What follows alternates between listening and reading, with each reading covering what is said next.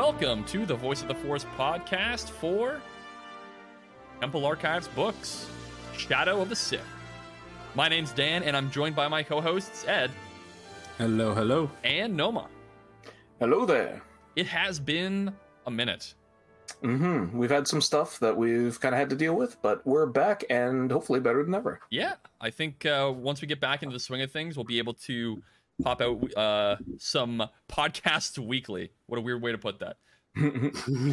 And we're starting off in just striking for the bottom as far down as we can go. Not that I'm biased or anything. Nothing but up from here. How has it been, guys? How have you guys been? Oh, I was, up around maybe 75%. Then we've taken this leap of faith today. It's brought me down to -10. So, but that's not anything wrong with this book. No, not at all. This book is trying to spin gold out of yarn. Oh my god, that's an ancient expression. How old am I? Rumpelstiltskin. Yeah, right. But it really is. It's like it's because I don't really like saying lipstick on a pig, but I guess that is the other common expression. Like, look, you can try and make the best out of a bad situation, and I really applaud the author for doing it, but there's certain things you can't really salvage. And we'll go over that this episode, but yeah, that's a real good way to amp everybody up for this. Hey, would you like to let listeners know what we're doing on this podcast? What this is about? This is Temple Archives, as you know, and what we do on Temple Archives, we discuss Star Wars canon, and I hate the word legends, expanded universe is what it is, but we discuss legends too. And we give you a summary of the story that we're covering, whether it's from a book, a movie, or any sort of media, and we tell you how it relates to either legends material or canon material. We go over it, we have a little bit of a discussion that's based on our own opinions of the media, and we try to let you know where it fits in the timeline. Today, this is Shadow of the Sith. This is a interesting one because we're jumping between not mid-sequel, like the space between the original trilogy and the sequels. And some things that happened before, some things that happened after. It's like Noma said, sorry, it's really trying to put a shine to something that's got flies all over it, and that was a really nice way of saying you can't polish a turd. No, yeah, that's true. It gives you more questions than anything. So we have a lot of things we want to say about this one, but we're gonna be as positive as we can about it. I think it's worth saying I'm the only one who finished it, am I not? Yep. Yeah, I'm the only one who finished it. I did not. Yeah. Okay. And we'll talk about the reasons why. Once we get this is the first audio book I fell asleep during. I'm just gonna put it that way. Really? Yeah. It was. Fair enough. And again, I don't think that's the author's fault. I think it's the content's fault. And you don't really have a buy-in to the sequel trilogy, so like, there's nothing in here that really. I know, but that adds to it too, right? When you don't have an investment in any of it, you don't want, like, you're forcing yourself to listen to something you don't want to listen to. Yeah, well, here's the sad thing, right? It's just like because we have Nomo, we know is biased. I am too, but like at this point, I'm just like I'm trying. I was too. I'm at the point of you, Ed. I'm with you on this one. I couldn't, because the questions for me just kept adding up, and then the frustration started adding up because I realized I have the answers to the questions, and they're not answers to the questions that I want. They're really subpar, or they're not answers, or they've completely ignored my question altogether because it does make no sense. And from there, that's when I was just like, I am fucking done. I don't want to anymore, and that's because fair. I'm just going to piss myself off again. But there are sections of this. I think this is a very important place to put this. There are sections of the Star Wars universe for certain people. Some things that come out of Star Wars canon, books, comics, movies, TV shows, games, all of it. There are going to be parts and pieces that we don't like, that don't cater, not cater, but don't really intrigue us. And that's okay. It can just kind of stay in its zone, like in that sequel trilogy kind of bubble that we don't really like to go into, honestly, because some people love it. Some people find it, interesting Star Wars stuff. We're not really in that boat, and that is okay. We can enjoy the things we like, right? We are in the Thrawn bubble and like the Mandalorian bubble, all that stuff. And you know what? People The that like good this stuff. Some people like this, in our opinion, yeah. And people that like the sequel trilogy stuff, still some people like, you know, Mandalorian stuff. They like all of it. Some people only like the old legend stuff. Everybody has what they love about Star Wars, and so that's you love a good Homelander piece. as well, don't you? Nah, it's all about Soldier Boy. Come on now. Soldier Boy opened his butt. But no, not that one. I know. Never that one. You bring up a good point, and you definitely said that in the nicest way I can. Yeah, and I think that's a good way to do it. Yeah. Yeah. Look, if you've been listening to us for any amount of time, you know that this podcast is not very into the sequel trilogy. As much as we try, it doesn't mean we hate Disney because Rogue One and Solo are still there.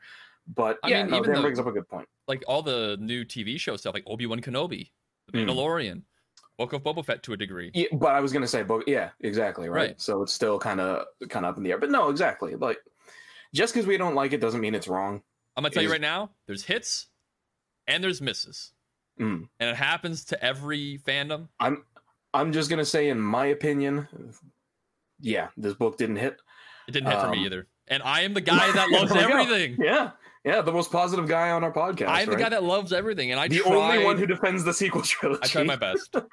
So from a devil's advocit point of view, I'll get into the out of altruism. Yeah, that's true. I'll get into the details of my listen through of this audiobook. But before that, Noma, would you like to let the listeners know how they can reach out to us and what they thought about this book? Of course. And yeah, we'd love to hear from you. Especially if you do like the sequel trilogy and you do have, you know, points that you think that we've gotten completely wrong, absolutely, let us know. We'd love to talk. One of the easiest ways to contact us is our website, which is voiceoftheforce.com. We've also got an email, and that email is voiceoftheforce@gmail.com. Social media-wise, we're on Twitter and Instagram. The handle for both of those is @VoiceForcePod. As always, retweeting and reposting our new episode tweets does help with growing our listener base and is very much appreciated. And you can listen, rate, review, and subscribe to the podcast on Apple Podcasts, Google Podcasts, SoundCloud, Spotify, Amazon Music, and all major podcast platforms.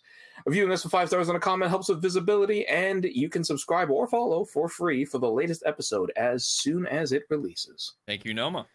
Yeah. Now, with that being said, we've also, as we listen to Shadows of the Sith on Audible, we've got a nice little sponsorship from them.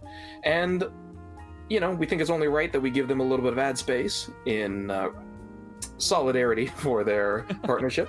I don't know. I couldn't think of a better word to say, but I think that one works. So, for this week, we're not going to do any little plays or, you know, charades or anything like that. I just want to go over a feature that I used with this book. And I know we just spent a lot of time. Yeah, I know we just spent a lot of time saying, like, it's okay if you like it, but Audible has a very, very good return policy. And it's one that I think all three of us used for this book. It's really good, honestly. You know, you can listen to as much of the book as you want. You know, like we said, I didn't listen. I think I got a third of the way through. I think Ed got further than me, and then Dan finished it. But we were all able to return it. It's as far as I'm aware, as long as you put through the return within the year that you bought it, you get your credit back or your money, whichever one you did. Actually, I don't know about money. Don't quote me on that. Yeah, I was about to say. I know it worked for credits. I don't know for money. So you can for money. It just works. I think the time is shorter. Yeah. It's the only thing. And it's not just books, right? We're talking about Audible. So there's podcasts, guided wellness programs, theatrical performances, A-list comedies, and full exclusives like Nameless. And any of these is, you know, once you've read them, not really your thing. Hey, you can get your credit back. You can try something different. So it's really good. And honestly, I really appreciate the fact that they're so kind of flexible, I guess, with their refund policy. Because, man, much as I love Steam and I use it forever, I hate their refund 2 hour policy. 2 hours or 2 or 3 weeks. Yeah. Like whatever comes first. Yeah. What the hell? Come on now. You really can't get through a tutorial nowadays with 2 hours. And yeah, and there's games that'll pad out their actual gameplay so the first 2 hours are good and everything else is garbage. But no, Mike, did you say podcasts? We're on Audible too. Oh my god, really? Sorry, go ahead. That would be like saying if you go to www.audibletrial.com. Yeah. But yeah, exactly. You can find us on there if that's your preferred method. And yeah, if you're interested in giving Audible a shot, you can go to www.audibletrial.com/voiceforcepod, and that will give you 1 free credit that you can use on any book, like any of the things that I said before, anything that you want to enjoy and listen to. And like I said, if you don't like, return it. And if you are a Prime member, I believe, then you will get 2 credits instead of the 1. So even more bang for your buck. I mean, I assume most people are Amazon Prime members. I'm not. Yeah. I mean, yeah, exactly. I was gonna say, after 2020 and 2021, who's not a Prime member At this point? Yeah. You know? Just me. And that's okay. He still gets credits on Audible. Exactly. Every month. And that's the thing. I don't have an Amazon Prime membership, but I do have an Audible subscription, and it's been great. Before we end this ad, yeah. I'm going to ask you guys, what are the maybe 2 recommendations you would give to somebody on this podcast that's listening for maybe their first purchase? I'm really glad that you said for this podcast, because mine were both going to be Warhammer. You can do that. That's recorded. okay. If you think those are really good audiobooks, they're sci-fi, maybe someone would listen to it. Yeah. Which Okay. ones? Go for the. I know which ones you're gonna go for. So you I go think ahead. I know too. Okay. Well, so I'm going to do a Star Wars because I do have a Star Wars one. Yep. So Okay. I'll do that one. So honestly, we reviewed it recently. We loved it. If you've listened to our review, but you haven't listened to this book, or if you haven't listened to our review, Brotherhood. Star Wars Brotherhood is so good. You like Obi-Wan, you like Anakin. Oh my, get this book. It's so good. So absolutely, Brotherhood. If you like your sci-fi a little grittier and a little bit more everyone's dying and the galaxy is hopeless and a terrible place, oh, do I have a book for you. So I would recommend Gaunt's Ghosts. It's one of the most popular Warhammer 40k series. It is amazing, and it is a very relatable book. However, I'm going to recommend that you start from book 3, which is Cities of Death, I believe. Let me go double check that, because I don't want to get it wrong, because I have the anthologies. But it is, in my opinion, the moment when I fell in love with the Gaunt's Ghost. I read the first 2 books, and I mean no offense to Dan Abnett, but I think he was still trying to figure out what he was doing. They're okay. They help you learn the cast. They're not that important. Cities of Death is amazing, assuming I'm saying it right. Ed, what are yours while Ed's Noma's looking for that? It's okay. So I also have a Warhammer one and a Star Wars one. Go for it. The Star Wars one is it's a 3-in-1 because I've defended it before. I've mentioned it already in this podcast, but you need to listen to the Bane trilogy, especially because it is still canon now. Well, is still canon now makes no sense, but it is canon. It's been confirmed. Well, no, I mean, you're right. It jumped from Legends originally, and then Yeah. Clone Wars brought it back to canon. To canon. So, like, that is something that I absolutely recommend. Like, listen to all 3, whatever you can. If you can find one long audiobook that's all of them, you're doing yourself a favor. Same narrator throughout, so you won't lose a beat there. Jonathan Davis. This is where Jonathan Davis, and he's the first narrator I listened to He's for so any good. audiobook, and I loved it. And another like legendary narrator for any book. And I mean, I like Mark Thompson, and I think this guy's leagues above him, which is to tell you, Toby Longworth. You need to listen to another Warhammer book called Xenos. Yes. What's it called Start from again? there. Xenos. Xenos. Okay. Xenos. Yeah. With an X or a Z? Zenos. Zed? Did I say Zed? Am I stupid? Yeah. Xenos. Don't listen to me. My brain's garbled. You know how else I know my brain is garbled? Because the name of the book's Necropolis, not Cities of Death. Yeah, there It you go. is just the city. Yeah. I mean, that's It is the technically city what of it death. means. Yeah. But yeah, Necropolis. So yeah. And- and But absolutely read that. Listen to that book, because the narration helps so much, and it puts you. And some people are like, oh, I heard somebody say it's dry or whatever. It's like you didn't listen properly, or you sped it up. You need to listen to this man deliver lines, and just lack of emotion and emotion. It's beautiful, and it is what got me into Warhammer. And from there, the sky was the limit, and I dove into it. It And- was amazing. And Ed, it brings up a very good point in its quality, because as far as I think a lot of the Warhammer community is concerned, Gaunt's Ghosts and the Eisenhorn trilogy, which is what he's talking about, are neck and neck, like the strongest. And I don't think I'm going to find many people who disagree with me. The best ways to get into 40K. Because they're so good. Sorry, I don't mean to steal your thunder here. No worries. Like, I'm just reminiscing that when I started listening to it, I was based off my friend Kyle's recommendation. So I was just like, I'm bored. I got nothing to do. I'll listen to something. And I sat there and I was like, this is one of the greatest things I've ever listened to. And I'm only one chapter in. More. And that was one of the few. Oh, I have a bonus one actually. I don't know what Dan's gonna say, so I'll save it till after that. But there's only a few series where I finished a book and I'd be like, I have to know what happens next right now. I can't wait, and that's why I'm glad sometimes that I wait for books and like the whole thing is released and go into it, because holy shit, like this, the Eisenhorn trilogy, or I guess it's got a fourth one now, and that's a bit different. You're right. Yeah. And then the other series I'm going to mention is like I had to know. It was that good. But you go first, Dan, and then I'll bring that one up. The two books that I would recommend are both Star Wars books because I'm still getting into some other novels. So the one that I would say for a great Star Wars read, Dark Disciple, with Quinlan Vos and Asajj Ventress. Such a good audiobook. One of the first ones we ever covered, and it was an amazing book. And the other one is Star Wars Thrawn.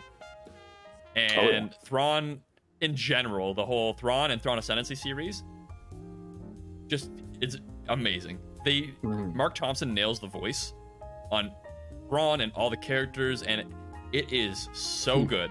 And the writing in it is like, oh my god, it's just great. It's just go listen to those audiobooks. The reading's great too, because you get the spelling of all the different chists. Yes. But the actual listening of it adds so much. Timothy Zahn knows It exactly really what he's pulls doing. Yeah, and like the original author of Thrawn from the Legends books, which is amazing. So go listen to those. Those are my recommendations. It took me a while to get over to Eli Vantoy's his voice, but The Southern accent, it was jarring the first time, but I start to love it. Yeah, you start to love it. The bonus series that you should absolutely check out if you love Star Wars, if you love Warhammer, if you love sci-fi in general, this trilogy, it's got a fourth book that takes place in the future, but like it is one of the best out of nowhere series I've come to love, and I will reread again and again and again with like some years in part, so I forget some things. Red Rising. It was free in October 2020. Is that a video game series? 2021. I'm not sure, but all I know is the novels. Okay. And I listened to the first one. The writing was good. The narration was beautiful. And the whole story of it, like a little synopsis for it, you know, the whole solar system's been colonized now. Right? Because shit has gone wrong on Earth, as it always does, and it's run out of stuff. As it is right now. So the richest people and everything like that live on the moon, and they call it Luna. And there's Mars is calling, like everything up to Mars is one section of the galaxy, and then everything from Jupiter on is another section of the Milky Way, right? Okay. And so for the people from Jupiter out, they're like the outsiders. They're ones. The outer rimmers. Exactly, they're the outer rim, right? So it's whatever. Like if Luna's where everything's happening, and Mars is kind of cool, but there's a caste system, and it's to do with like there's the golds who are the top of everything. There's the reds who are the lowest of the low, and it's a whole. They bring in the Greek pantheon to some things with naming and all that. There's so much into it that I can't go any further because I'm going to start giving things away. But you start with the Reds, and you just see their situation and how they perceive everything, and then you just go from there. And it is fantastic. If you liked Hunger Games, it's something you have to read. If you liked Divergent, is it Divergent? Divergence, yeah. Yeah. if you'd like that, that's another one. Like you need to read this series or listen to this series or do whatever, because it is fantastic. And I was so happy that Audible had it for free, because if they didn't have it for free, I this is one that I saw in an Indigo a long time ago, and I looked at it and I was just like, this sounds pretty cool. And then I walked off. And I hate myself for it, but I'm so glad that I got to experience it. And the audiobook was a good way to get into it. Oh, yeah, because as soon as the first one was done, it's like, second one, please. When you get the audio engineering behind these books, it's just as much as what the author does, honestly, to fabricate those scenes and the sound design behind them. It's fantastic. The thing I was thinking of was Red Faction Guerrilla, not Red Rising. Okay. And yeah, thank you for sharing your recommendations. I hope maybe you get one of those audiobooks and let us know what you think. Remember, go to...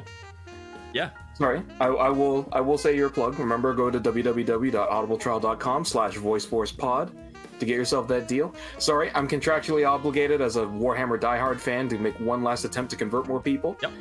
So once again, the book I was talking about, not Cities of Death, it's called Necropolis. And if you want to get into the book that Ed was talking about, Xenos, with an X, not a Z, because I'm an idiot, one more thing that'll get you into it. The main character's first weapon is basically a lightsaber. It literally... It is! The Blade of Inks, yeah. It's literally a handle, and he presses a button, and a blade of plasma ignites from the end of it through a wireframe. the way they get around it, too. Oh, it's my power sword, don't worry. Yeah, no, it's completely different until he meets a certain person who might be stronger than that. But anyways... Thank you for listening to this ad. It might have rambled a little bit. We apologize for that. But without any further ado, let's get into the book. You can tell how much we want to, eh? That was the longest ad read we've ever done. I'm not surprised. All right, so as always, it's been a while, but as always, we're going to go over the cover of the book first, and then we're going to get into the synopsis and the review. So, Shadow of the Sith it's an interesting cover. I'll give it that. It's got Luke and Lando on the top and the front. They're in it's all purples and reds. I think it's supposed to be menacing with kind of like the beige background. Done in a very it's sketchy, but not sketchy. The design, the line art is all really sketchy and kind of makes it a little bit imposing, a little bit messy, kind of like we're not sure what's going on. A lot of the highlights are very splotchy, kind of throwing us off from what we're used to seeing. It looks like a real picture, but not quite. So they do a very good job with the art, honestly, of kind of making it uneasy and mysterious. And there's some figure on the front with a mask and a red lightsaber. So it's like, oh, is this a Sith? What's happening? Kind of a thing. Slipknot was in Star Wars. That's exactly what I thought as soon as I saw it with the long hair and the mask. Yeah, no, it's a fair point. And sorry, you made me think of a very strange meme called Psychosocial. Nice. But yeah, it's interesting. I don't hate it. I think it does a very good job. I think, because I've gone over this many times, especially with the last couple of books that we have, it does a very good job of creating a good color contrast. The red and purple really kind of making everybody stand out. Red's in the front, purple's in the back, so your eye can kind of naturally travel from the front to the back. A lot of black color that's contrasted nicely with the beige, so it pops very nicely. Overall, it's a very nice, very striking cover. One of my favorite parts of the book. I think the one thing about this cover, too, is that it's kind of balanced by the green and the red lightsaber. Yeah, that's true. Because they're both ignited, and they're both the normal colors, and they're just kind of going to the opposite directions of the book. One going to top right, one going to the bottom left. And they're the most, for lack of a better word, stable images in this picture, right? Yeah. The lightsaber glows are definitely the most concrete. 1 second. I think, yeah, I'm assuming that's Pizza's here. Yeah. Pizza. I don't know. This, like you said, this is the most interesting part of it, really. And I think what drew me to this book was seeing Lando and Luke, who don't really have that much overlapping interaction. Yeah, that's true. So that's what caught me. I was just like, well, why are the two of them going after a Sith? Did Lando track them because he lost something, or they robbed him of something, and so now he's like, oh, hey, Luke, I can't deal with this, and Han can't deal with this, so you do. But we'll talk to you, because when was the last time we spoke? After the fight, So. But that is a really good point, because now that I think about it, they never interact in any of the movies, do they? No, because he's not there on Cloud City with them. Yeah. Right, and that's all episode 5. During episode 6, he's already on the moon when everybody else is planning the attack, right? Yeah, like the closest they ever got to seeing each other was both on Tatooine, right? Yeah. Jabba's palace, but they were both doing completely different things. So it's interesting. I never really thought about that. The thing that I would say about this cover too is that you get like the middle age to like kind of, you know, senior, almost like the transitory period between what you see in episode 6 and episode 7, obviously, 8 of 7, 8, Lando and Luke, which I think is pretty cool. You see like Jedi Master Luke Skywalker, like that's who is in this book. So I mean, I get your legend stuff, guys. I get it, guys. Sorry, Dan's reacting to the looks we gave him when he said Jedi Master Luke. In canon, this is Jedi Master Luke Skywalker. All right. Sure, why not? It's a good cover, though. It is tier fucking 8.5, maybe. Fucking tier 1 Skywalker. You don't know nothing about that shit. This is. I mean, this Luke Skywalker never really peaks past him meeting Mara Jade, but that's not his fault. But anyways, that aside, the author for Shadow of the Sith is Adam Christopher. The cover artist of the cover we were just talking about is Juan Esteban R. And the narrator is William Demerit. As always, if I've mispronounced anybody's names, I apologize for that. So from here, we're going to get into the synopsis. If you are interested in this...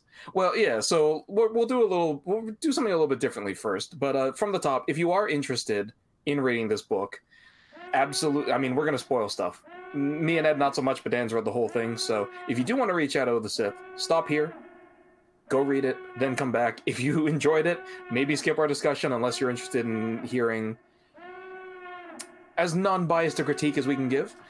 But yeah, spoilers are ahead. We're going to talk about stuff. I'm going to talk about the stuff that I read, and then I'm going to make a guess on how the book progressed, and then I'm going to pass it off to Dan to finish it off.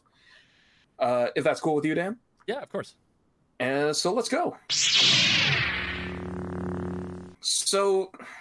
the story has like 3-4 different parts. We're following a couple of different characters. We're following, and I legitimately would have forgotten his name if he didn't say it every 2.5 seconds. Ochi of Vespoon. Festoon. If you don't... Vespoon. Okay, so clearly I was listening real hard. Vespoon.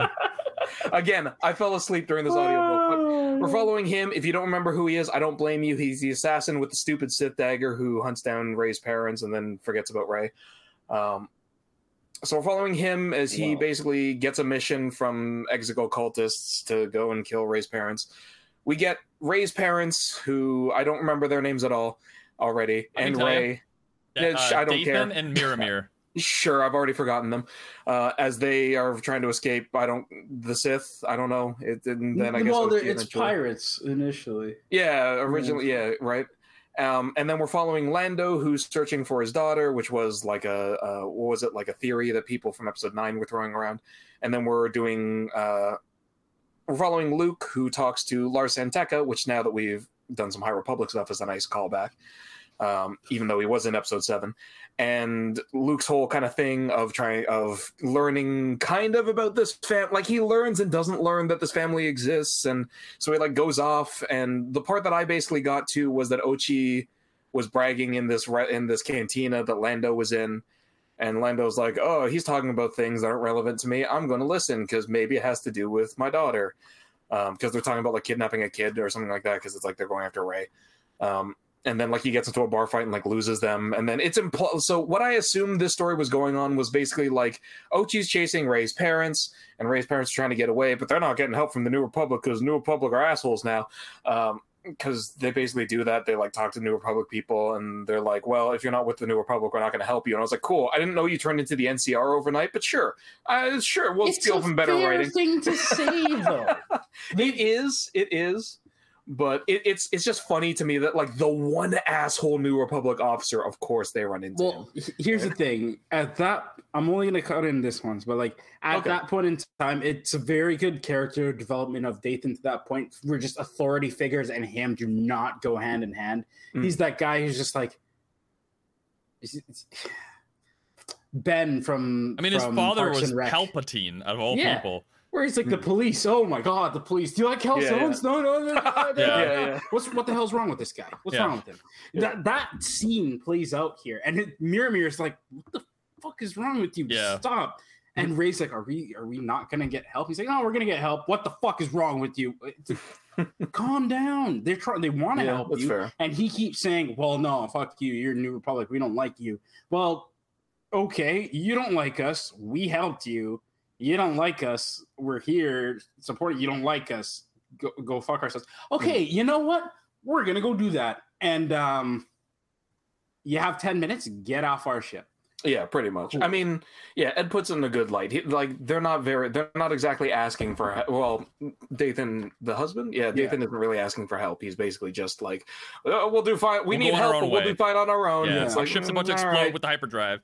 We'll be fine. Yeah, it's all a bunch of carrying a Sith dagger around. Understandably, he's scared, but like, come on, man. It really starts to irritate me. We're like, oh, Lor San Tekka's in it, and I was just like, you just had to. You fucking had to. It's like, you show this guy in episode 7, I guarantee, when episode 7 came through and he was on the screen, nobody knew who the fuck he was supposed to be. Oh, of course. Everybody just knew the actor, and it's like, oh, it's him. Yeah. Cool. Oh, he died. Yeah. Oh, okay. Then cool. We're going to get Max von Sydow. Never mind. Then it's just like, oh, the San Tekkas are so important. It's like, bullshit. This is the first time I'm hearing about them. Who? That guy in 7. Oh, that was one of them? Oh, in the High Republic. Oh, they're there too? Oh, they're here now. It's just, nobody gives a fuck. Yeah.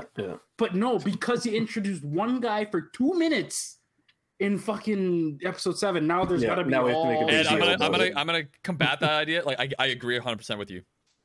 I'm gonna be the devil's advocate and say, if any fandom is going to do that, it's Star Wars. The Cantina scene had a novel from the original episode 4 where it going through went all the backstories of people that were there for half a second. Well, I agree with that. There's pop I know. Yeah. Of guys who didn't even have fucking lines. Yeah, I know. But it's that same argument. I don't fucking care about any of them. No, it's just like they're there as extras at that point. You understand you can't have an empty cantina. If you do have an empty cantina, there has to be a reason why. Yes. A pretty drastic reason why. If there's not, then you just fill it with random people talking about stuff so you can have this covert scene in the cantina and done. That's all I don't care. But I've never cared about the alien that looks like a gross sandworm lamprey thing. Yeah. Yeah, exactly. Right. Like, we don't need their stories. It's like a mold, like a fucking lumpy butthole. I'm gonna stop our shitting on everything because we can do that for hours. Yeah, no.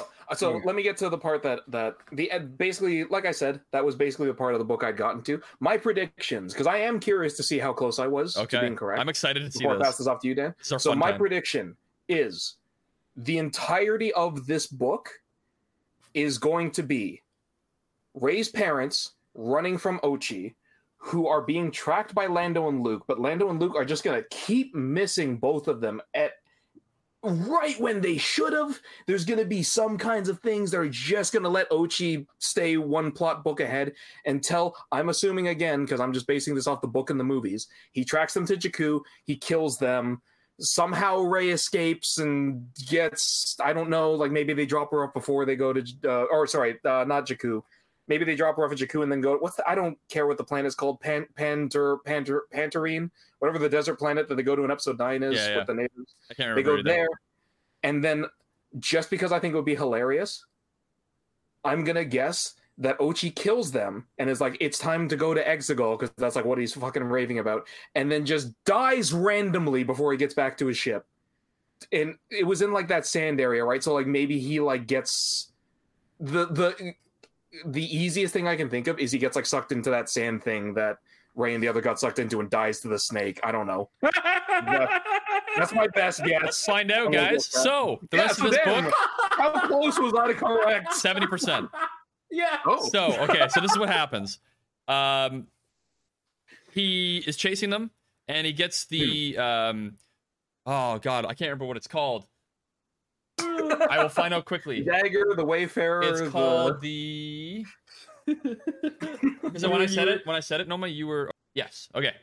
So he pairs up with the Corporate Sector Authority (CSA) and gets their troops to help him with all this stuff. And he has 2 like bodyguard guys with him that help him with all this stuff too. And so they do stuff, and he loses all of them chasing from place to place. Ugh. the family, right? So Rey, Dathan, and Miramir. As that's happening, we get Luke has visions of Exegol as we know it. He's seeing like thunder, lightning on this like desolate waste, and like it's the imagery from Episode 9 essentially. And he doesn't know where it is. That's why he gets Lor Santeca to come in, right? Yeah, so he goes to see Lor Santeca at like an archaeology site. Then they gets into digging the archaeology site, and someone discovers like a Sith holocron, and they don't know what it is, but it's kind of broken-ish. And so as soon as the guy touches it, just a normal archaeologist, he gets possessed by the Sith that was the person who created it or whatever, right? Because we get that with like Momin. It's essentially like the Momin stuff. Yep. So he gets possessed by it, and then Luke, this guy comes out and is like doing all this crazy like Force shit and out of his mind, and then Luke like holds it in the air and like all this stuff, and like whatever happens, I can't remember. Essentially, there's like these crystals inside the holocron that speak to other crystals. It's weird. I don't understand it fully, and I can't. This is me like 4 or 5 weeks out from this book, and then essentially, Luke is talking to Lor Santeca, and they get some shit going, and then Lando comes in. It's like, hey man, there's a family that's in danger essentially, and I want you to help me find my daughter who was also kidnapped, and like it seems like that's kind of what's happening here. So they go try and find his daughter, and they come across, like Rey and her family and stuff like that, and Ochi of Bastoon and all this stuff. Things go from one place to the other. Wait, the way you said that, do they actually run into both parties, or do they just hear about them? No, they don't. They go to I think Lando hears about like the interaction with the New Republic and Dathan. And so they go there because they see, they talk to Shriv, and Shriv's like, yeah, man, like all this stuff. Yeah. Doing like the one step behind the whole way. Yeah. Thing. So it's like, the Sith thing. So like, maybe this family knows about how to get to this place, the Sith place. So they trying to track down the family. And then as they track down the family, they kind of, get in between the family and Ochi of Bastoon, and family gets away, and Lando talks to Dathan and on the comms, and is like, hey man, like we're here to help, I'm this is Luke Skywalker, and like my name's Lando and all this stuff, and they're thinking about staying or not, and then they just take off. Trying to think of what else happens here. So the entirety of Ochi of Bastoon I can summarize into he's a drunk piece of shit. Yeah. Who literally like drinks his face off, murders the 2 people that are with him that are like actually helping him and trying to get paid for their job. Okay. He murders them with the Sith dagger that's kind of sort of possessing him. And like when he stabs somebody with it, it like drinks their blood. Yep. And like it goes into the dagger, and it's just like, okay, cool beans. And so that's a thing. Interesting thing though is there's a side story as well with Ochi with the Sith cult, which you brought up, and there's a character by the name of Kiza. And Kiza was the character on the front of the book who has like the long hair and the mask and the lightsaber. Oh yeah. When she wears the mask, she's basically possessed, and like the voices of Darth Noctis are speaking to her with the lightsabers of Darth Noctis as well. And basically that's the side story with the Sith cult. And she's involved. So then I believe so Luke and Lando somehow, I can't remember exactly how, forgive me, get entangled with Kiza and try and fight Kiza. Her lightsaber, it's kind of like a scimitar saber ish. It's weird. It's like it's got a curve. It's curved? It had a curve. Wait, the blade's curved or the hilt? No, the blade is kind of curved. I don't understand it fully, but so then Luke and Lando track down. This is the more interesting side of the story with the Sith stuff. And then they go and track down Luke's old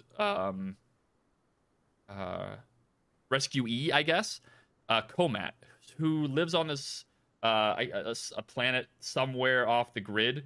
And she has a pet Targon, if you remember the Targons. Those are Chancellor Lena So's pets. Yeah. So she had one of those. It was kind of cool.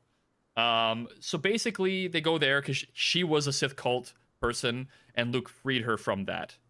and that she is now trying to she decided to repent for her misdeeds by doing other things. Cool. She knew Kiza because Kiza's part of the cult. And so Komat tried to track down this lightsaber that would possess somebody, so then it could be destroyed, and then nobody have to worry about it for Darth Noctis's lightsaber. But Kiza got it first. So then there's this whole thing and all that stuff. Kiza dies.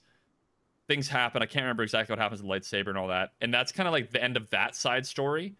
Sure. But Ochi of Bastoon is still with chasing the family. So the family takes off. Ochi has nowhere to, no reason to know where they're going. He doesn't.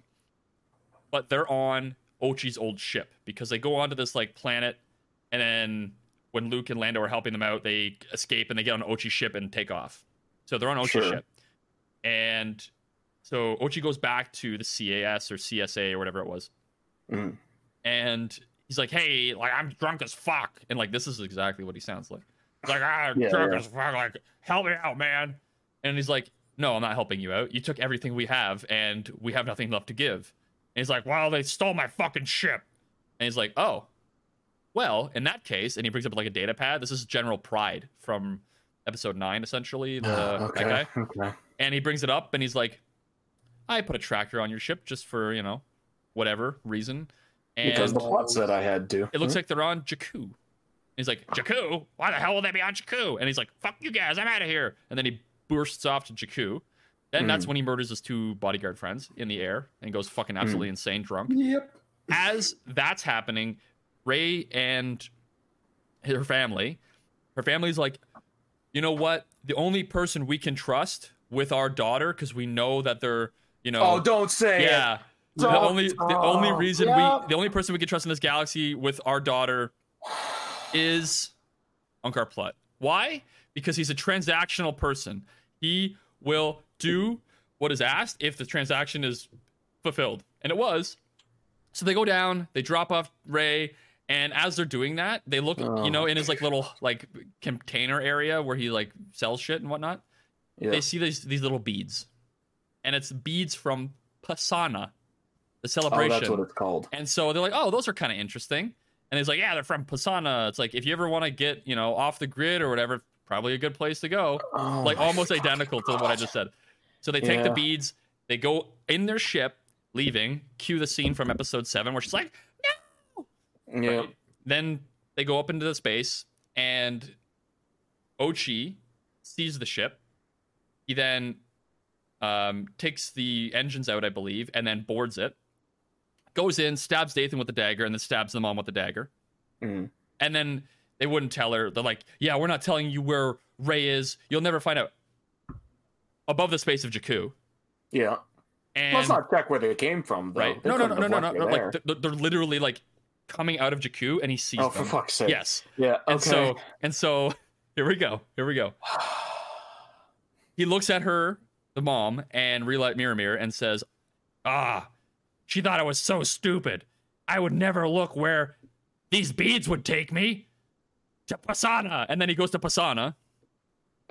And then he lands at Pasana, and then he takes his speeder bike that's kind of got a broken down engine, and his little droid Dio is like, don't, master. He's like, fuck off, droid, and hits the droid away. Yeah, of course. And then he takes off drunk in his speeder with a broken repulsor lift. Yeah. Goes over the sand. It breaks. Oh, I was sinks, joking. He dies. Okay. We're not done yet. He doesn't get killed by the snake. Okay. I assume he dies. I can't remember exactly. I think he's down there and he can't. It doesn't go into detail too much, but he dies. So his ship's still there, like we see in episode 9 and all that stuff. Luke and Lando arrived at Pasana. I can't remember the connection they had, but there was it was an actual okay, he's here. So they come down, they land, they see a ship, they go through a ship. There's Dio, the broken down droid. They're like, nah, it's just a little droid, whatever, and they leave it. None of the information. Sorry, Luke says that. Luke. And then they go out and they see the big sand pit that goes down, and they're like, yeah, we got to avoid that.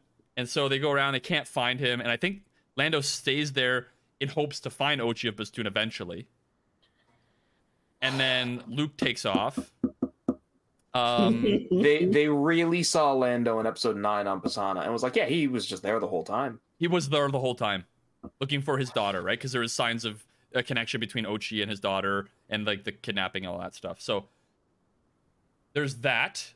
I'm trying to think of any last threads. I'm pretty sure that's pretty much it. So that was the biggest thing. Some of the good things about this book, Oh, please. Some interesting things. Okay, so we meet Shriv again. Pretty cool. Shriv's awesome. We get the name of Lando's daughter, Kadara Calrissian. We get a little bit more Sith stuff. Let me get rid of these links here. I'm just going through. We get Lor Santeca again, who actually is a pretty good character in this. I like Lor. He had a pretty good connection with Luke, I would say. And Emmerich Pride.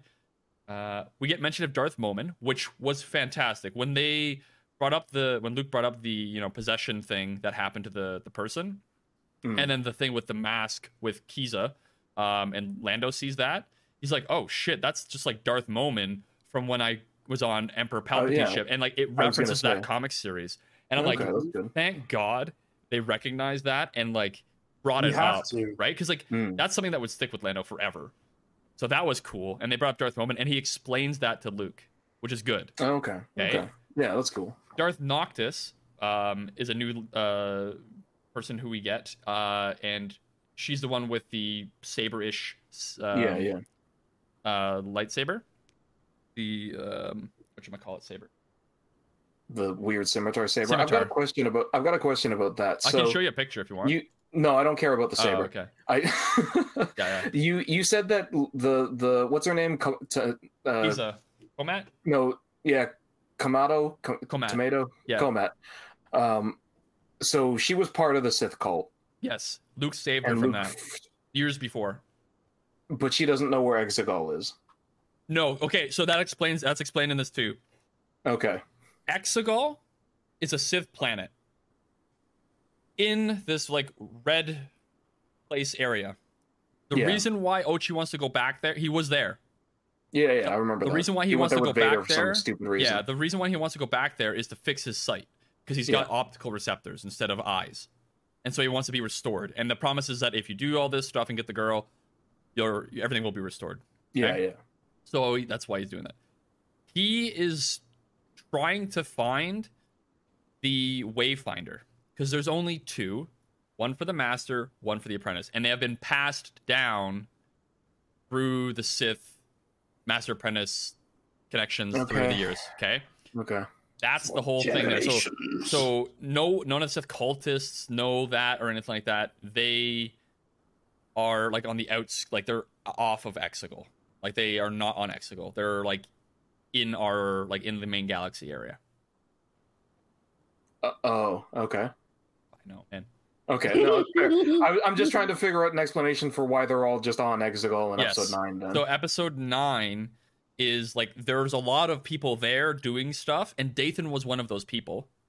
Dathan is actually a modified clone of Palpatine, and so when they do some like blood work or something like that in this, they come up with like, oh, he's like a heavily modified clone. He's got like tags of clone identity in his blood or whatever. Anyway, Darth Noctis. Yeah, interesting character. Darth Sanguis was a apprentice of Darth Noctis, and honestly, really interesting.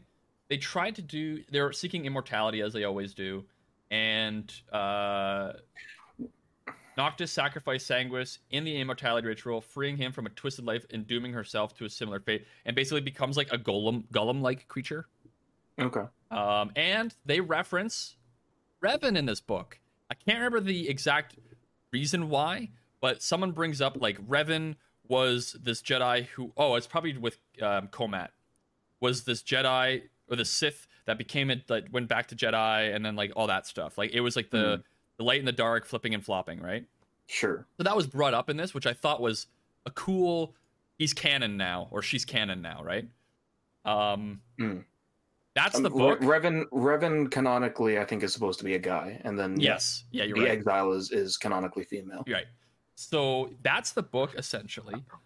I would tell you that the best part for me in this book was the Sith stuff, and not the Exegol stuff, but like the Darth Noctis, the Darth Sanguis, the Luke, Lando, Lor Santeca investigation of all this stuff, it was really interesting in that regard. I would tell you that the answers you're looking for aren't in this book, probably.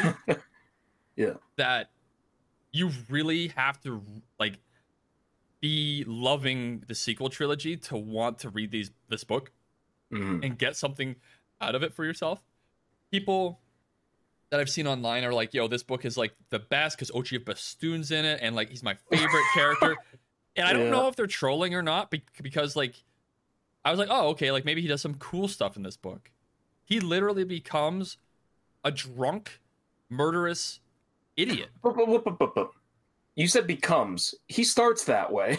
and he continues down the alcoholic path of injustice.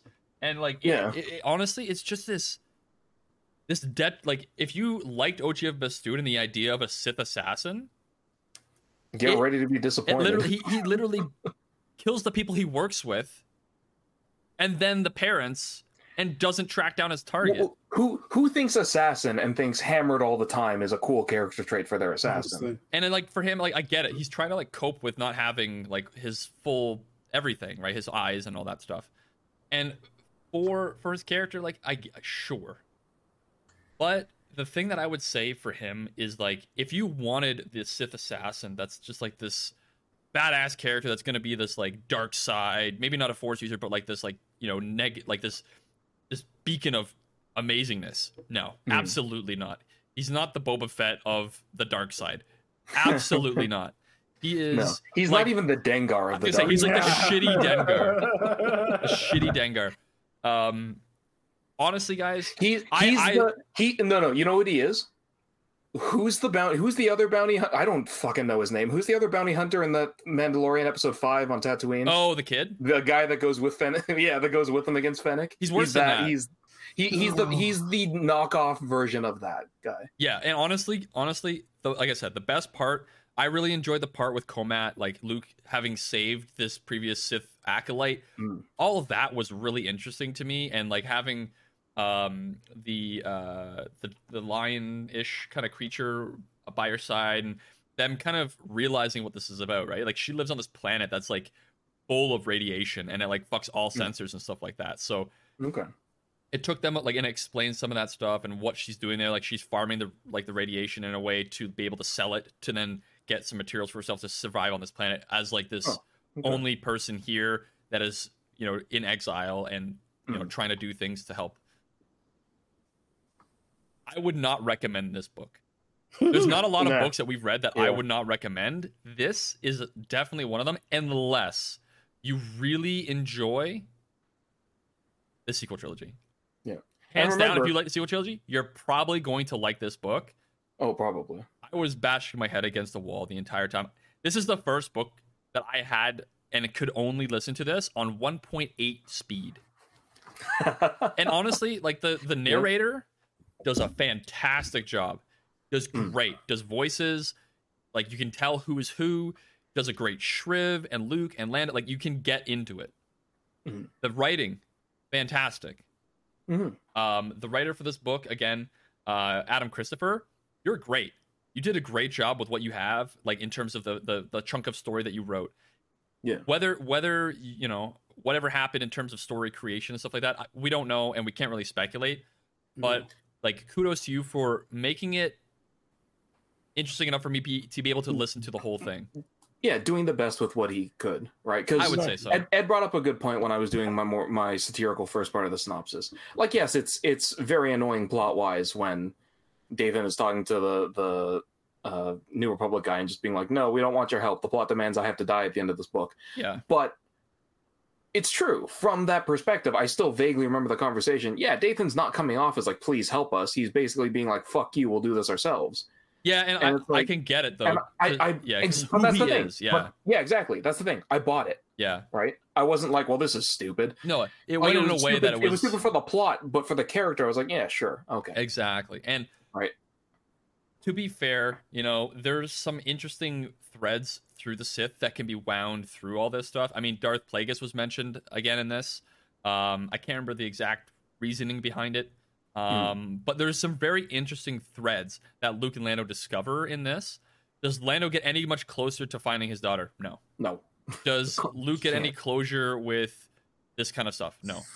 I think there's a point in which that I couldn't get past is Rey is 6 years old. That's a grade 1 student.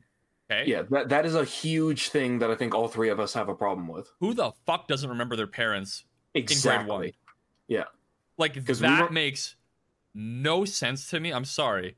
But that makes no sense to me that you don't remember your parents by name who you've been going with. And like Rey is a character in this that actually like does some things and interacts with her parents and is with clearly, them the entire time.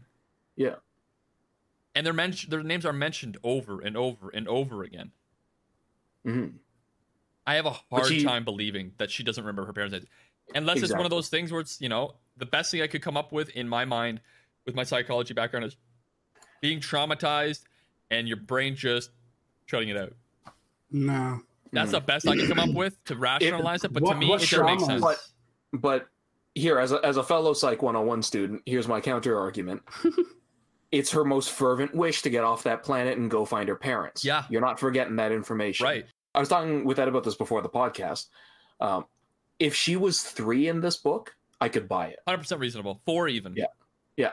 But how many people, listeners, let us know. Do you have a memory of when you're 6? Because I do. I think most people do. I remember when I'm 4. Yeah. Like, don't make the character an age where she should have, concrete memories. Maybe she can't talk then, or she can't be as smart.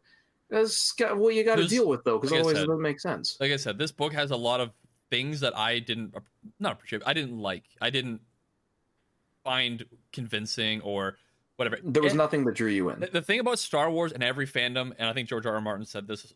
I think this is why I'm thinking about it.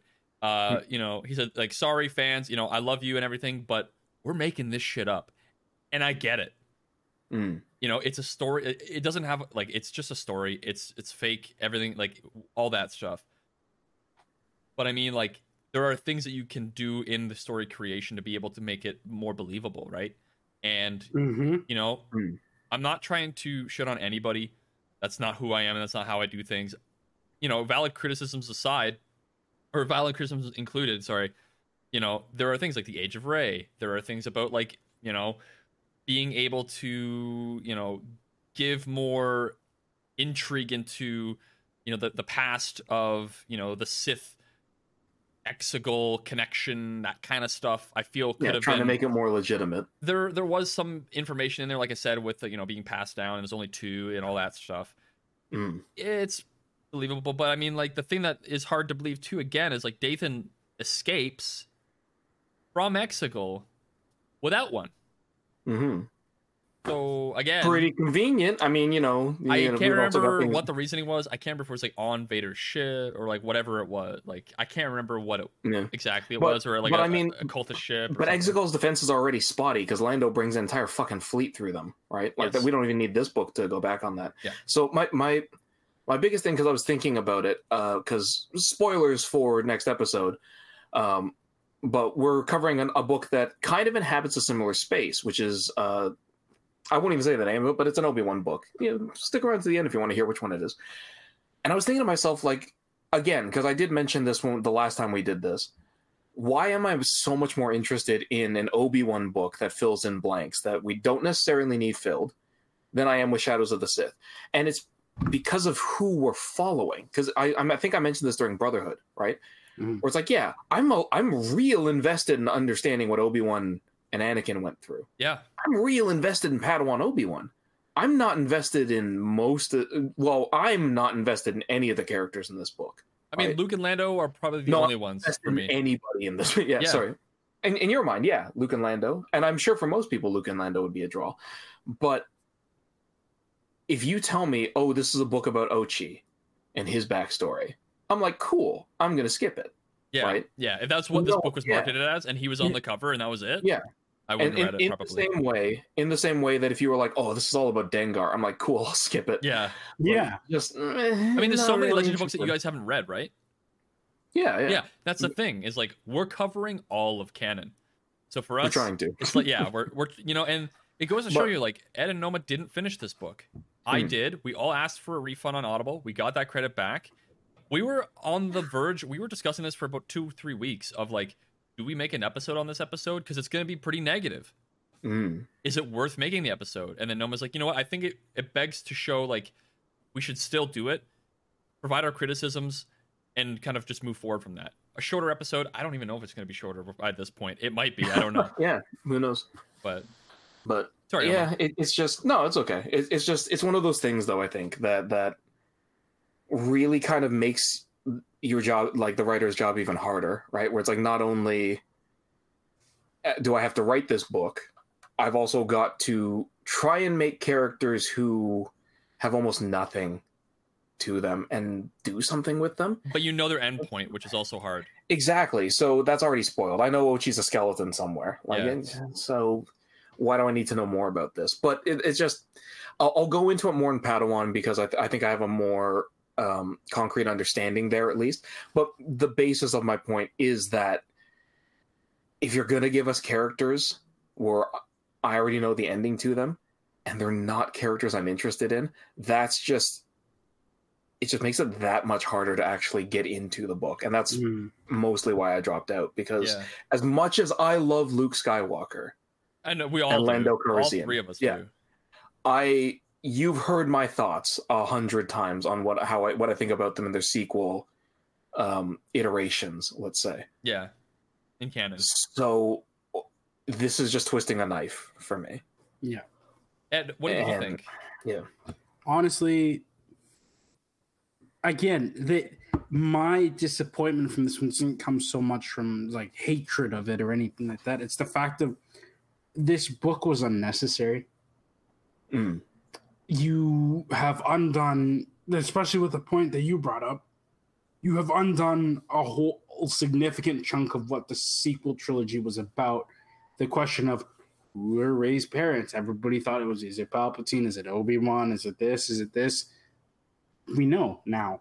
And she should know. What the hell? That was my biggest thing. Because I remember saying to you guys at the beginning of this thing, we had all just started it. We were all reading it. And if she smacks her head at the end of this book and forgets who her parents are, I'm going to be pissed. She never smacks her head. So there's no reason for amnesia or anything. There's no big mom moment. Yeah, no. Oh, my days. I can actually understand these references now. Welcome to the One Piece canon. The fact that yes, it's crazy because you're being chased all over, but I don't think it was that traumatic where she's going to forget everything. So from how uninvested I was in the sequel trilogy before, I am even more so now.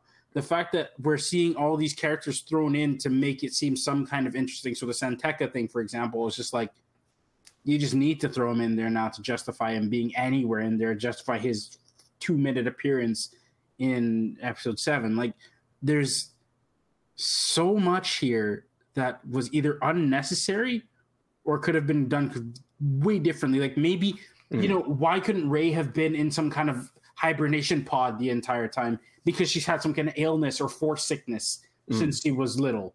And so she's not going to remember who they are. And so they need to drop her off because they're hunting for her because they want her back. So they leave her somewhere. And she, at the end of it, there are many ways to go about it. Like, there's a whole bunch of different things. I've got one real small one. Why couldn't Ochi have caught them over Pisana? Honestly, because they're literally coming out of the atmosphere of Jakku.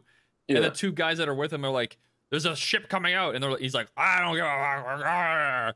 And he's like, it's your ship. And he's like, I'm a genius. And then he stops both of them. And then it's like, what the hell is going on? Oh my God. It almost feels like this one. If you told me it was a young adults to young readers novel, I'd be like, okay, I can forgive some of the blatant what the hell at this point. But no, it can't be because you're using it as more exposition for 7, 8, and 9. So it's an info novel, and it's a terrible one at that. Can I say quickly?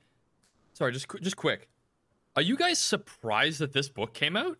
Yes. Yeah. There was no need for it. Like we have been away from episode 7, 8, and 9 for like what, 5 years, 3 or 4 years, something like that. 4 now. Yeah, Right. It's been a while, and out of nowhere, like we got Mandalorian, we got Book of Boba Fett, we got Obi-Wan, like we got all this stuff.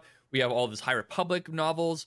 We've jumped back into Obi-Wan with like the next one that we're covering, and like things around that, right? And Brotherhood, and then out of nowhere, just sequel trilogy stuff. And like, there's nothing. Like, in my incredibly pessimistic head, this is what I think happened. I think they released High Republic, and it did as or better than they were expecting. And then they released Master and Apprentice, Master and Apprentice came out before High Republic. Yes, Master and Apprentice, High Republic, Brotherhood, all of those do amazing. Especially High Republic. I mean, they did like some Thrawn in there. They did some Queen's Hope. All that stuff, and they're like, people are really liking this. I wonder if there's still any interest in the sequel trope. It could be. And honestly, it could be. They're like, this is the time to drop a sequel trilogy novel to see what the reception's like. Yeah, that's where my it's a temperature check, right? Yeah. Because at that point it's just like heat check. Let's see. Okay, doing well. Did they forget about this one? Just not even just like a heat check, but just like shoot it in there. Just in there with the release of everything else, and it'll get mentioned and it'll be there. But we need to put something else out for it. Yeah. Why? Because that's their quota for the year is just like, okay, we gotta at least have something high sequel trilogy in there, because everything else is the things people love are the spaces in between where we don't have any information yet. So like they're trying to jam pack as much of that so that by the time you get to the sequel trilogy, people are like, well, I don't need to watch this again.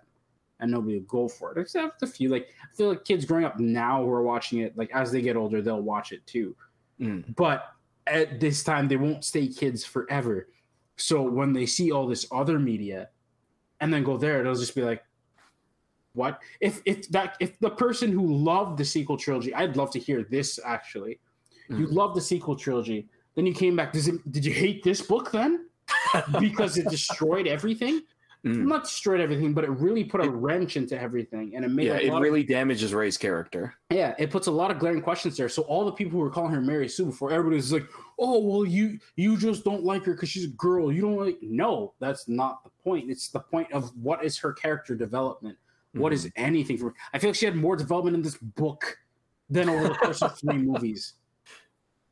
Like we see what she was like as a little girl and all that, and she was normal kid. Not displaying any crazy force things, mind you. So I still want to know where the fuck this latent power came out. I don't care if her father was a modified clone of Palpatine. He basically couldn't do anything. Yeah, he had no powers. Don't have any force ability. So because he's a clone, and she's the daughter of a clone, how the hell does she have force ability like that? There's a bunch of questions that come up that can't be answered by this. It's wrong almost for this book to come out. And I'm surprised. It's like, did you forget about the sequel trilogy and watching it before you wrote this? Or did you get someone who didn't watch it to write this and then be, no editor went through and be like, yeah, we can't do this. Interesting enough, I'm looking at, industry charts. I'm trying to get like an idea of how many copies were sold. I can't find the specific number. People like this book, man. I don't know why. It got number 19 for audiobooks from June 27th to July 3rd when it came out. And then I'm looking at like the actual like physical selling in the United States of top 20 on Apple Books industry charts. And it's not on there. So it hit top 19 of the audiobooks, but it didn't hit top 20 of the actual industry charts for like the physical release. Okay. I'm also going on the fact that people love Star Wars, so there's some people that just see it and see new release and hit buy. And they see Luke and Lando, right? And the Sith on the front, like and Shadow of the Sith, like, oh wow, that's a really interesting idea, right?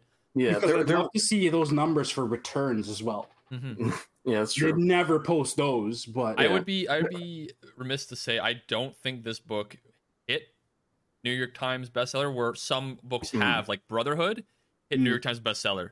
Yeah, some of the High Republic stuff did too, right? Yeah. Oh, yeah. The first one hit number 1, I believe. Oh, okay. I think Light of Jedi? Light of the Jedi, I believe it did. Yeah, because it was a good all new media, right? So everybody was just like hungering for more after the tragedy that we just had. It's like House of Dragons, I guess. Oh yeah. Because some people were just like, "How can you let them do this to you?" And it's like, listen, no, they learned. They had to. It can only get better now. And it's just like even the like, you know, other books that we are gonna be covering in the near future, they hit, you know, Times bestseller list as well. Okay. But I have not seen this one. It debuts at number 11. It looks like it says. On the, it did. Okay, it did. It did hit the number 11 on the New York Times bestseller list. Yeah, okay. So there you go. I guess it was quite popular in May. Or Well, look at that. It came out. So yeah. So surprising. Sorry, I smacked my head against my chair. Yeah. So I mean, look. Just because this is how we feel about it doesn't necessarily mean that's how everyone feels about it. Exactly. Yeah, this is our opinion. But yeah, so, you know, if you liked it, if you didn't like it, I would love for someone to let us know what they loved about it, honestly, because, you know, as we are on this podcast, we have our opinions and we love having more opinions come in. And we have, you know, Brian's come on, Bobby's come on, Vanessa's come on to the show, and we get different opinions about different sections of the Star Wars universe that they enjoy, right? So yeah, if you want to give us your voice, you can do that, and we'll tell you how to do that in the outro segment. Yeah, of course. Adding on to that, that was a perfect place to end it. I apologize, but That's adding okay. on to that, if you did like this book and you do want to let us know why, one thing I'm curious about is the plot beats that you liked. Sure. Because there was a thing we were curious before we did this recording a couple weeks ago, and we looked up a lot of the reviews, being like what, you know, because we were curious, what do people like about it? And a lot of them had nothing to say about the plot. Yeah. Like a lot of them were like, I like Ochi, or I really wanted to see more of Lando and Luke, and they're in it, so I like it. And it was like, okay, but like, what about the actual things that happen? Yeah. Because that's the part where I stopped caring. Right, was just like, I don't care about any of the events. Yeah, like you said, the Luke and Santeca stuff was kind of interesting, and the Lando bar, it was just kind of funny to see him kind of be in a Han situation. But it wasn't like, none of that was enough to keep me in, right? The plot was not enough, you know, just because the characters were in it, that wasn't quite enough to keep me interested.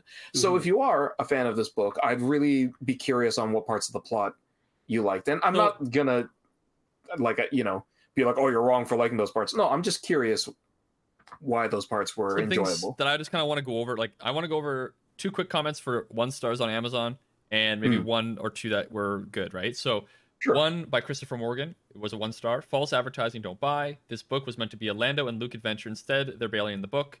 Most of the book is taken up by side characters we don't care much about. The fact that Disney missold this annoys me. If I wanted side characters with backstory, I would have told them and then buy that book instead, right?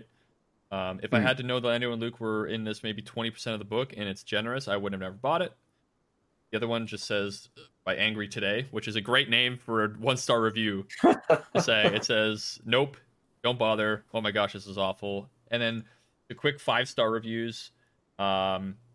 Jake, much needed development in the sequel era. This book feels like everything I'd hoped for from the sequel trilogy, and it is so good I can't help but feel this should have been in one of the movies. We finally get to see more Luke Skywalker in his prime as a Jedi Master, and we see a little of his Jedi Academy, which we do see a little bit of the Jedi Academy, which is kind of interesting. A little bit. I really like the way that this is told a compelling story on its own, while also filling in so many of the gaps in the sequel trilogy. It also has some great references to the other media, like Darth Vader 2020 comic series and Star Wars Battlefront 2 campaign, with Shriv, I guess. I highly recommend this for any Star Wars fans, either to gain new appreciation for the sequels or just to see more of Luke Skywalker as a Jedi Master. So there are some things in there, but again, it's just like generic. It's not plot points as it is like there's a cool nod to this. There's a cool nod to that, yeah. And I can. Like I also like those things. things. I also like the things. Would I give it a 5-star? But yeah, that is a great point in what I mean by that, right? Like that one, like you said, is that's there. And it's like, okay, but what about the plot? Yeah. Because you're telling me that there are things in it, but not how, you know, they're actually brought up and what goes on in them and stuff like that. But please let us know. Honestly, I want to know the positive opinions on this book. Because Devil's Advocate, the flip side, that second 1-star review, that also gives me no information. Yeah, like, exactly. Don't buy. If I ever see those reviews on Amazon, like don't buy. Exactly. I just ignore them. I mean, it's by a guy named Angry Reviews or whatever it was. So yeah, but the first one makes sense, right? I understand now why. The second one's like, okay, cool. Because they do market it. The cover is of Lando and Luke, and I would say that Lando and Luke are probably in it 45% of the book. I would give it, from what I remember. Like, it takes a minute to get to them, but once they're in it back and forth, right? So Hmm.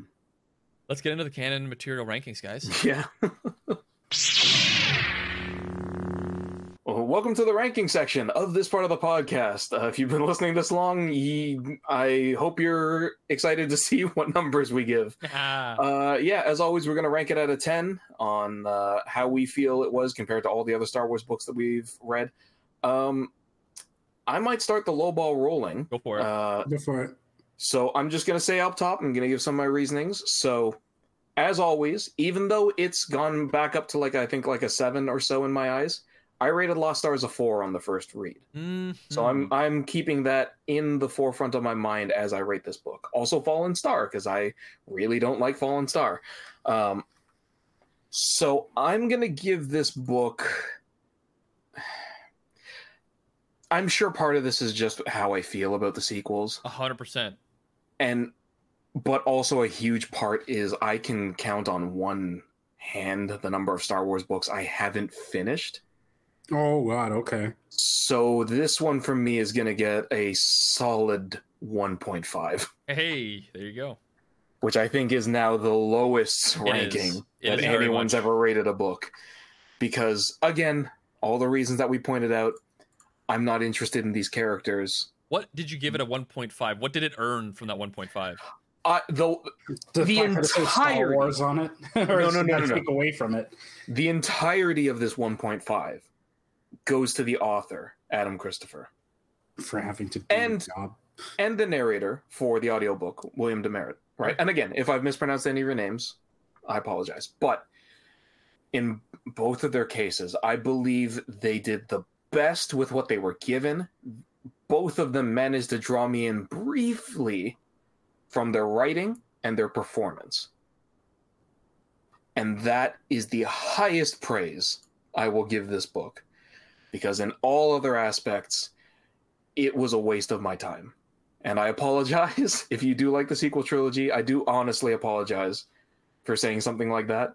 But really, I want the 3.5 hours that I spent listening to this book back. I mean, that's the thing that Brian said. If you don't like something, don't watch it.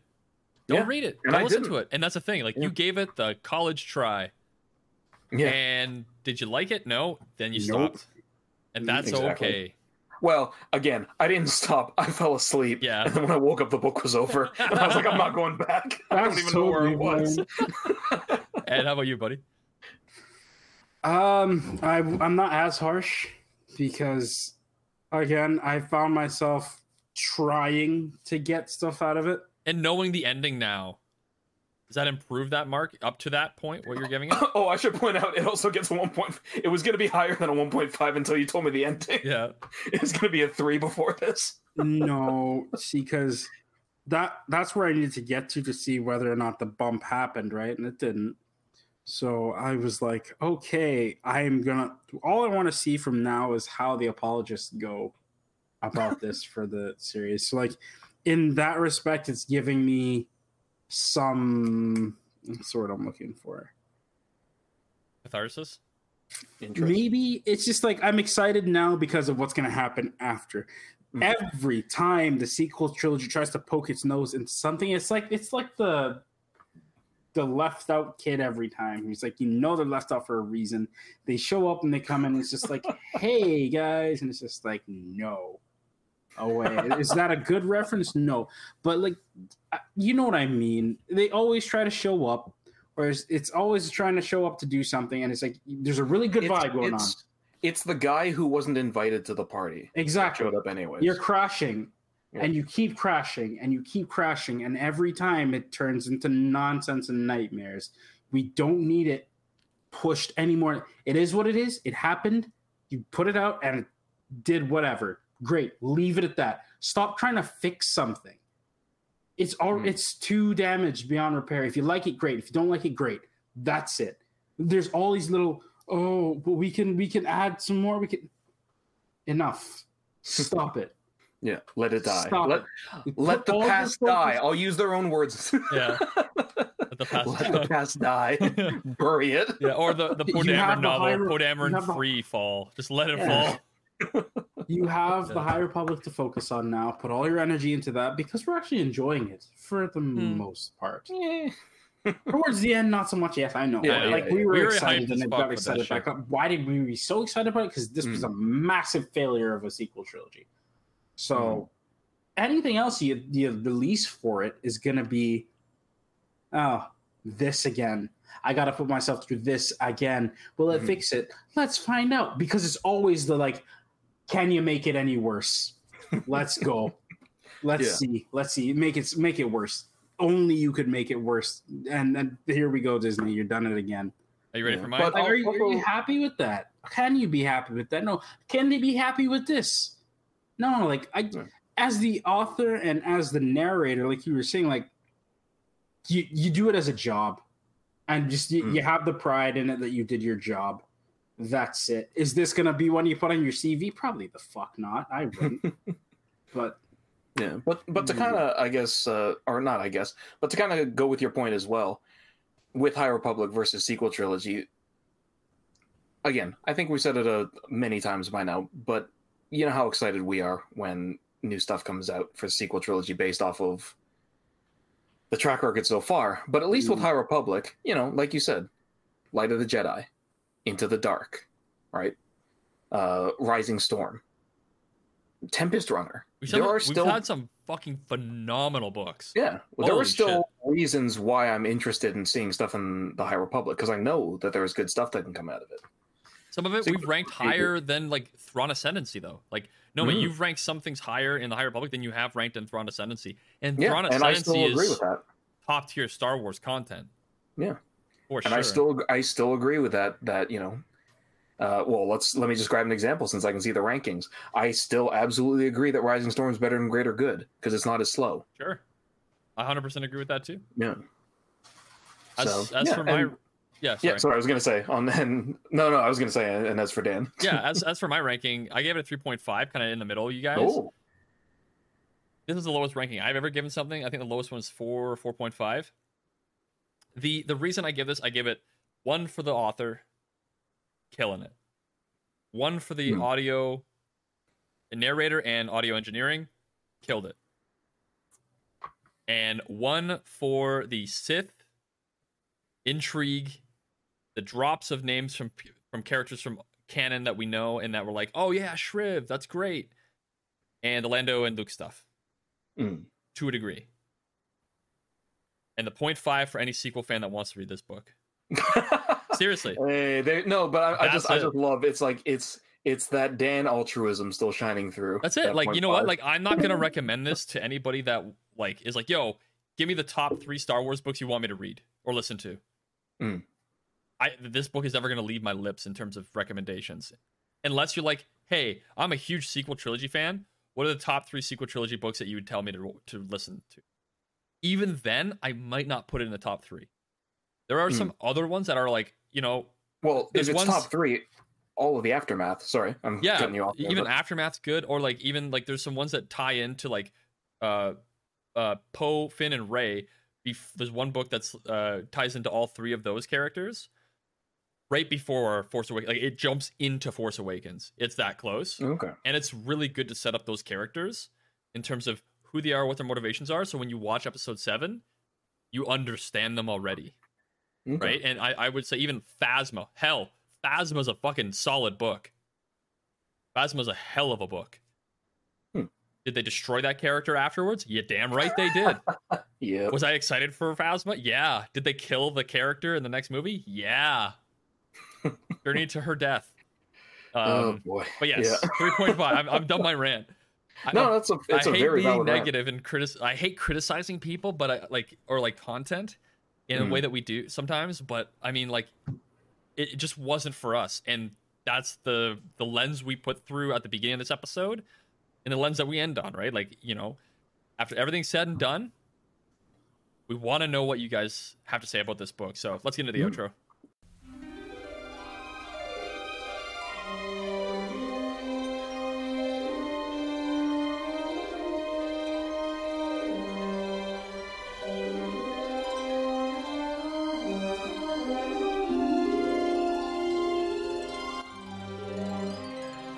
Welcome to the You motherfucker!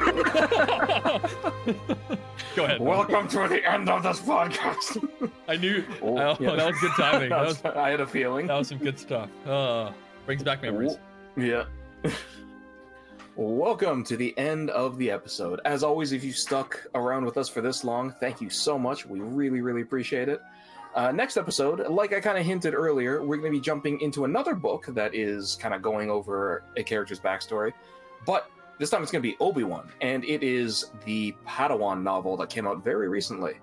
So we will be going over that. We'll be sharing our thoughts and details in the synopsis, and I definitely want to go into more why I enjoyed that book a lot more than Shadows of the Sith spoilers. But yeah, I think there's some interesting discussion there. But speaking of discussion, like we said, if you did like Shadows of the Sith, if you do like sequel trilogy, we'd like to hear from you. Your reasons, ideas, again, won't attack them. We're just very curious of, what it's like on the other side, I guess. So if you do want to contact us, Dan's going to let you know all the different ways that you can do that. Yeah, you can find us over at voiceoftheforce.com, where you can look at all of our episodes there. You can even look at the descriptions of the episode, alternate art that we have on the episodes as well. Sometimes we create more than one. Sometimes we also have contests and stuff on there. And hint, hint, nudge, nudge. Something might be coming down the choo-choo train soon. I don't know why I said choo-choo train. Are our viewers... Yeah, I was going to say, are our viewers 3 years old? Hint, hint. I try that again. Hint, hint, nudge, nudge. There might be something coming down the podcast panel soon. Podcast pipeline. Pipeline. Let's do it again. Yep. Hint, hint, nudge. Oh my fucking god. That's all good. Hint, hint, nudge, nudge. There might be some. There might be something coming. I can't get it out. It's all good. There might be something coming down the podcast pipeline soon for some contests. My goodness. You can email us at voiceoftheforce@gmail.com. Find us on social media, Twitter or Instagram at VoiceForcePod. You can retweet, repost, or share on your stories for our new episode tweets or posts that we do, and it helps grow our listener base by sharing the podcast with other people. Listen, rate, review, follow the podcast on Apple Podcasts, Google Podcasts, SoundCloud, Spotify, Amazon Music, Audible, and all major podcast platforms. Reviewing us with 5 stars and a comment does help with visibility. Again, it gives people an understanding clearly of what you liked about this podcast. If you're going to give a 5-star review for something, let people know why you gave it that. If you think we're only 3 or 4 stars, hell, give us whatever you think we deserve. If you think, I love this podcast, it helps me decide which canon material that I want to know, tell the listeners about that. And it gives people an idea of what they can expect when they come into the show. 1-star review. I hate Noma's guts. Yeah. That works too. And we'll take it with a grain of salt. Will we put you on the ban list for this podcast? Maybe. Is that a thing? I'm gonna make a website page where it says ban list, and it's just gonna be all. My God, it'll be so effective. It'll be so good. No, I'm just joking. That's never gonna happen. Yeah. But there are some reviews that I just found on Apple Podcasts, so we're gonna read those at the beginning of the next episode. So I'll read those out. And remember to follow for free or subscribe for free on your podcast platform of choice to get the latest episode downloaded to your device as soon as it releases. Thank you, Dan. And from all of us here at Voice of the Force, as always, thank you for listening. May the Force be with you. And remember, this is a skippable book. Where the hell are they? Oh, God. Is that the ship? We're not turning him into Skelly 2. I refuse. Skelly, turn on the hyperdrive. Do it, Skelly.